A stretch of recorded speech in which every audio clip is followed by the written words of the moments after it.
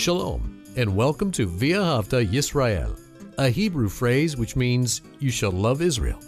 We hope you'll stay with us for the next 30 minutes as our teacher, Dr. Baruch, shares his expository teaching from the Bible. Dr. Baruch is the senior lecturer at the Zera Avraham Institute based in Israel. Although all courses are taught in Hebrew at the Institute, Dr. Baruch is pleased to share this weekly address in English. To find out more about our work in Israel, please visit us on the web at loveisrael.org. That's one word, loveisrael.org. Now, here's Baruch with today's lesson. One of the unique things about the Scripture is the place that women have within the Word of God. It was so frequent going back 2,000 years or before that women were viewed generally in society as less than men. But when we look at Scripture, we find that is not the case. In fact, God has used women in a mighty way throughout the pages of the Bible. And we know that when God created man, it says that He created man, male and female. This shows equality, but there are different roles. We're going to be looking at a very important passage from the Gospel of Luke. And we're going to see that two women are mentioned. And that should cause us to remember something. When we go to the book of Exodus, we see that God was silent, that people were crying out because of the hard labor that they were suffering, because of the Egyptians, because the Egyptians recognized that there was something unique about the Hebrews, that they were growing and becoming stronger and stronger. And instead of seeing the providence of God upon the Hebrews, what did they want to do? They wanted to enslave the Hebrews, mistreat them in order that they would not flourish, that God's purposes would not be made through them. And what happened? This rejection of God's order, His purpose, His plan, brought about the destruction of Egypt. And what happened? God, who is sovereign, He brought His people out of Egypt. But here's the important point. God was silent. He did not respond to the cries of the people, the Jewish people, until two women, those two Hebrew midwives, when they feared God, obeyed God, and did not submit to the command of Pharaoh. That's what faith is. And that act by these two women of faithfulness captured God's attention, and the Scripture says He remembered His covenant that He had made. And God began to once again renew His relationship with Israel through that Passover service, through calling Moses and bringing about that change. What change? Redemption.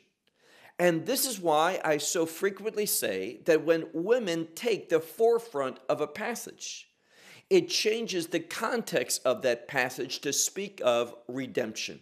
And that's what we've seen early on in the book of Luke. And we're going to continue this emphasis on women, and in this case, two women, in the passage that we're going to look at this time. So with that said, take out your Bible and look with me to the Gospel of Luke, where we left off last week. We're now ready for verse 39. Luke's Gospel, chapter 1 and verse 39. Now, hopefully you'll remember that angel, Gabriel, he went to a city in the Galilee. And we learned that Galilee has to do with revealing something, but also Galilee is unique because of its connection to the Messiah. Prophetically, Isaiah says that when the light of Messiah begins to shine, it's going to shine in Galilee. And this is exactly what is taking place. That angel Gabriel goes to a city in the Galilee where he meets a young woman. A woman who is engaged or betrothed, that has significance. But she had not known a man. So the first part of that wedding ceremony, the betrothal, had taken place. As we talked about, that means that they were legally married, but the second part had not taken place. What does that mean? Joseph had not come into that intimacy with his wife yet. And it was in this in-between time, after the first part but before the second part, that she conceived by means of the Holy Spirit. And the angel made that proclamation to Miriam, or Mary as she's frequently called. And notice what happens after she hears what God is doing with her and through her. Verse 39. And Miriam, and that's literally what it says in the Greek text, and Miriam, she rose up in those days. And most Bibles will say she went or she departed. But if you look, it is in the passive, which means she was led. When she heard this proclamation about what had happened to her, and remember last week, that angel also spoke about her cousin Elizabeth, that she in her old age, this one who was barren, had also conceived. Because of that, she wanted to see the activity, the work of God, the moving of God in this situation. So she was led by this desire to witness the moving of God. And it says she was led into the hill country, notice this next part, with haste. Now that word haste, we hear that in English, and sometimes we all know the old English adage, haste makes waste. But this word haste really has to do with diligence. She heard the proclamation, and with diligence she went to investigate it. And it says, with diligence, into a city of Judah. Now, this is important. Why? Well, Judah is that land in the south, around Jerusalem. And Judah has to do with a word which means to give thanks or to give praise to God. And this is a word of worship. And we see, once again, redemption relating to worship. This means this: God has redeemed you by the blood of his Son in order that you might worship God. That's why we were saved, that we might live in a worshipful manner. And we're going to see hints to that as we continue into the scripture. Now, verse 40. And she entered into the house of Zachariah. This is Zacharias or Zachariah, however you want to read his name. Significant name, it means God has remembered. And God remembers his promises. He remembers his servants, and he moves in their life. So she entered into the house of Zachariah, and he, of course, as we learned a few weeks ago, was married to Elizabeth, the cousin of Miriam. And notice it says, and she greeted Elizabeth. Miriam came into this house, and she spoke directly, even though it says the house of Zachariah. What is emphasized is the woman Elizabeth. And she greeted Elizabeth. Verse 41. And it came about when Elizabeth heard the greeting of Mary, the child. This is a word for infant, baby. The child in her womb, notice that there was a response. That child leaped. It's a word for skip or jump. There was a response. And what we see here is that this response shows, this child moving shows how God is at work. He had told Miriam, that's Mary, that her cousin Elizabeth, in her old age, that one who was barren, had conceived. And when Miriam comes to confirm this, to rejoice with this good news, notice the emphasis upon the child. That child leaps in the womb. And notice something else. Last part of verse 41. And Elizabeth, she was filled with the Holy Spirit. Now, this filling of the Holy Spirit is to inform the reader. We've learned something. The Holy Spirit, he has a purpose. When we look at Genesis 1, where we're speaking of the Spirit of God, there's a connection, according to the Word of God, between the Holy Spirit and the order of God. And there's a relationship between the order of God and, of course, the will of God.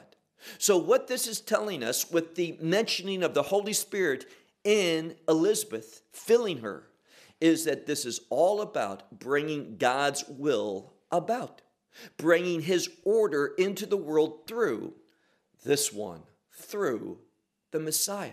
And of course, this child in Elizabeth, this one who leaped, he's the forerunner. He is going to prepare the way for what? For Messiah and for the order that Messiah is going to bring into this world. Verse 42.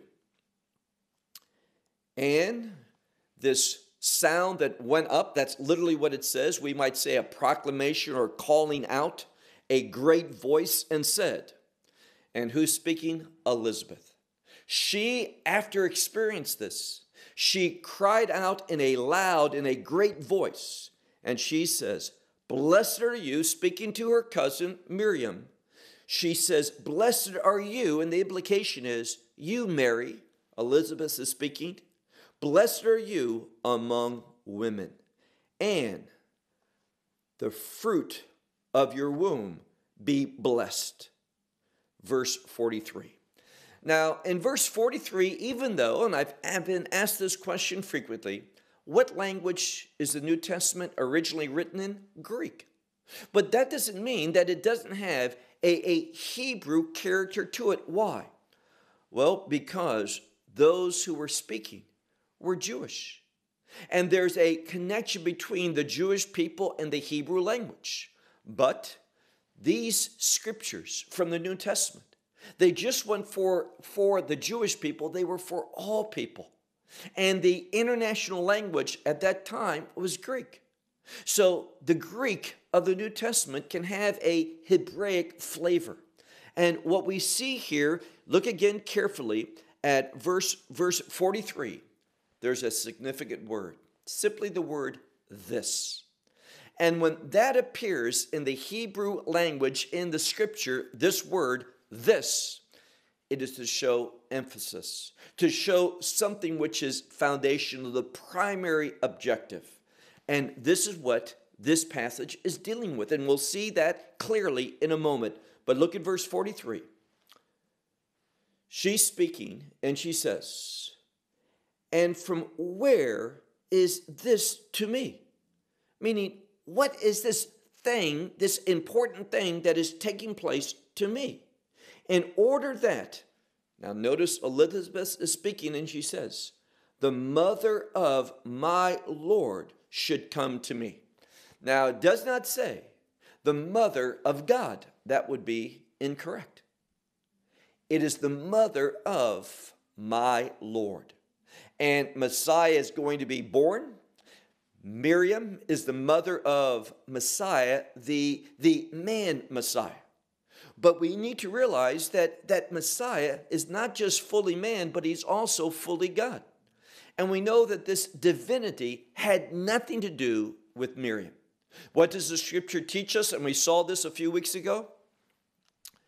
Yeshua was conceived. This incarnation took place by means of the Holy Spirit. So we have the Holy Spirit bringing about the divinity of Messiah, and Messiah eternally is divine. I learned an expression in seminary where the professor would say concerning Yeshua, what a wonderful statement he taught me. There was never a time that Yeshua, the Messiah, there was never a time he did not exist. What does that mean? He's eternal. So he's eternal. He existed forever, meaning before the incarnation. The incarnation is simply how he became man, how he took on human flesh, how he is fully man and fully God. But here it's simply speaking of his lordship, that he is the one that we're supposed to obey, that we're supposed to submit to. And this is what Elizabeth is speaking about. Now, verse 44. For behold, as this voice of greeting, as this greeting came about, literally the sound of greeting, your greeting came about, it says, into my ears. She's going to speak and testify what happened. Leaped with joy the baby in my womb. So she is confirming, yes, I am pregnant. Yes, there's a child in my womb. And when you came and greeted me, this greeting caused him to leap, to jump, to rejoice in my womb. All of this is that confirmation that Miriam was looking for, to see how that angelic proclamation given to her was already at work in the life of Elizabeth, and also at work within the life of Miriam, or what she's commonly referred to as Mary. God is at work. Verse 45. And blessed, and this is where it's very important. See, when we look at a verb, we can't see gender. So when it's third person singular, it can be he or her. But in a participle, it's more descriptive, and that's what we have here. And that's why it says, and blessed is she. You can't say the one because it's feminine. Blessed is she that believes. And what does she believe? That there will be a fulfillment of the things spoken to her from the Lord. What we have here is a confirmation.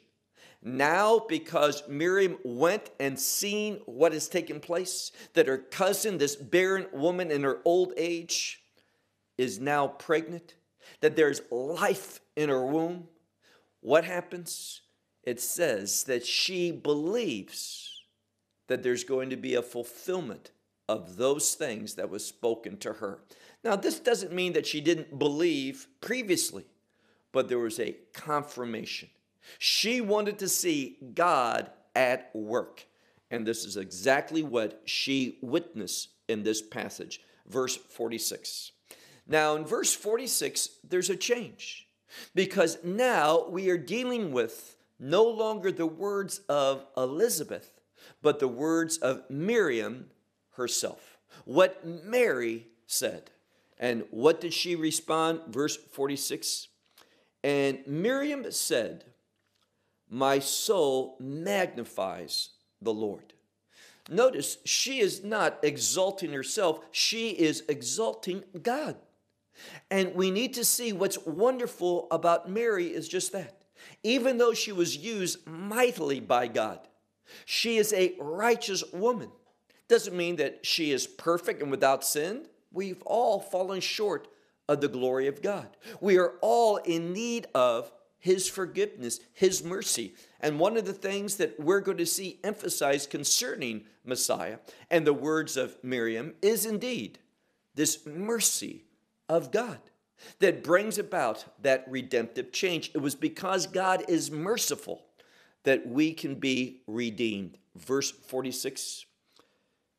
My soul magnifies the Lord, and my spirit has rejoiced in God the Savior. Now, here again, two things are being taught to us in this verse. Number one, that God is at work. We've seen that. The second thing is this. All of this is to bring about salvation. And again, what we're being taught is simply this. There's that inherent relationship between redemption and salvation. Redemption is a purchase. It is God moving to bring about a change in ownership, where we who were in the bondage of sin now become the servants of God. And not just servants through that redemption, we become the family of God. And that gives us that victory, that kingdom victory, that victory over sin and the consequences of sin. We are not going to live under the authority of sin, but we are going to behave and live through redemption that brings us into a victorious life. That's why she speaks about in God the Savior, literally my Savior, verse 48. Because he has looked upon the humility of his servant. Now, when we look at Miriam's words concerning herself, it's just that. She is a humble woman. That's what we see, her humility and her recognition of God as authority. Once more, she says, for he has looked upon the humility of his servant, for behold, from now on, all the generations will call me blessed. Now, that's what she is. She is a recipient of the blessings of God. What is she referring to? That God is using her. Learn a very important lesson. If God uses you, and he can and he desires to, if you are humble like she is, humble like Moses was, the most humble of all individuals, God is going to use us. And what a blessing it is to be used by God. Do you believe that? Are you considering yourself blessed when you are used by God? That is how a true disciple of Yeshua, of Jesus Christ, considers himself. Well, let's move on. It says in verse 47, concerning God, the salvation, Savior. And then we've seen in verse 48 how God's looked upon the humility of his maidservant.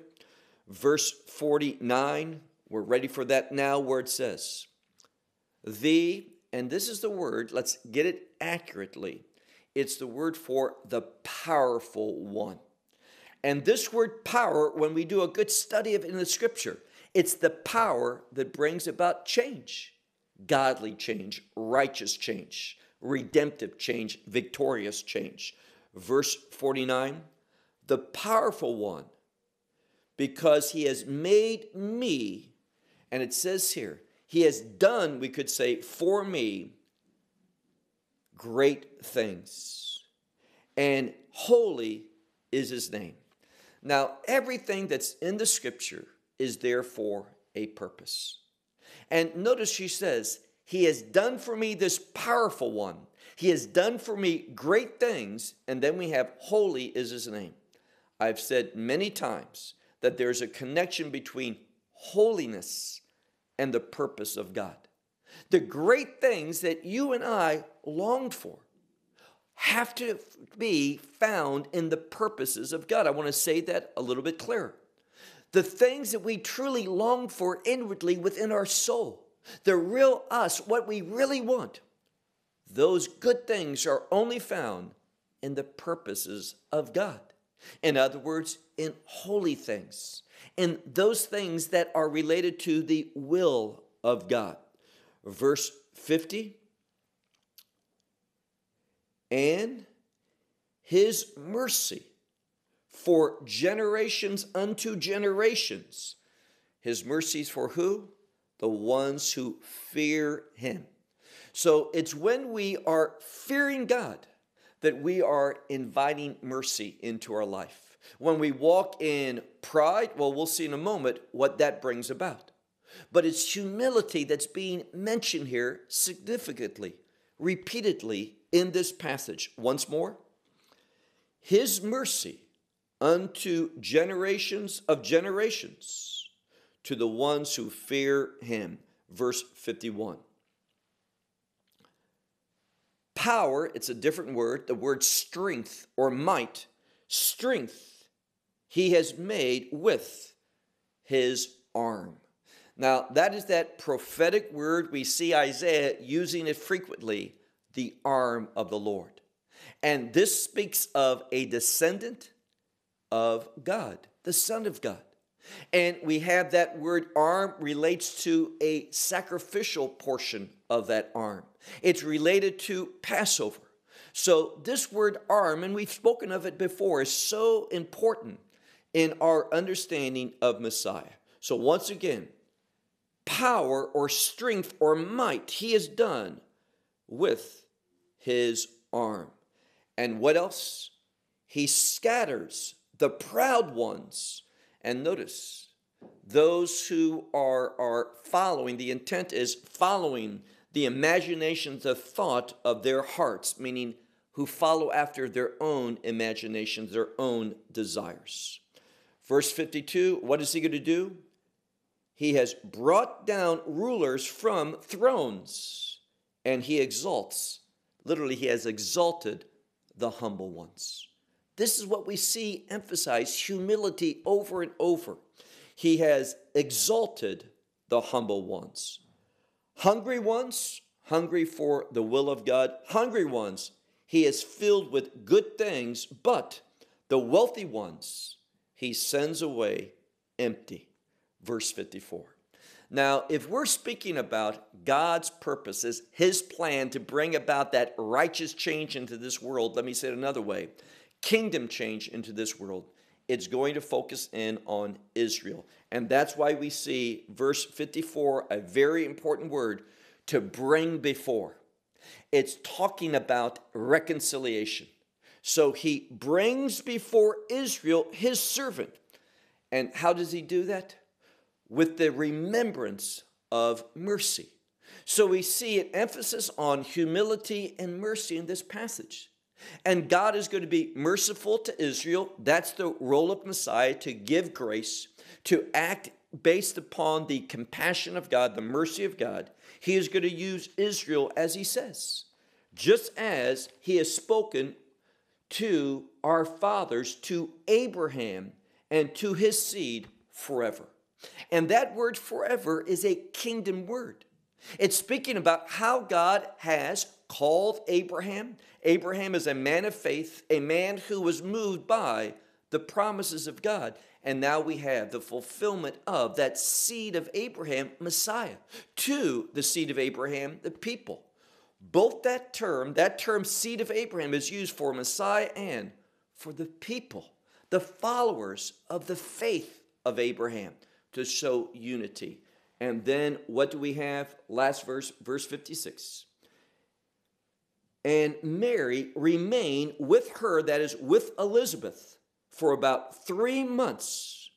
And then she returned to her own house. And we're going to talk about next week why 3 months, what's the significance of that, and what we learn from that can impact our life. Until then, may God bless you. Shalom from Israel. Well, we hope you will benefit from today's message and share it with others. Please plan to join us each week at this time and on this channel for our broadcast of loveisrael.org. Again, to find out more about us, please visit our website, loveisrael.org. There you will find articles and numerous other lectures by Baruch. These teachings are in video form. You may download them or watch them in streaming video.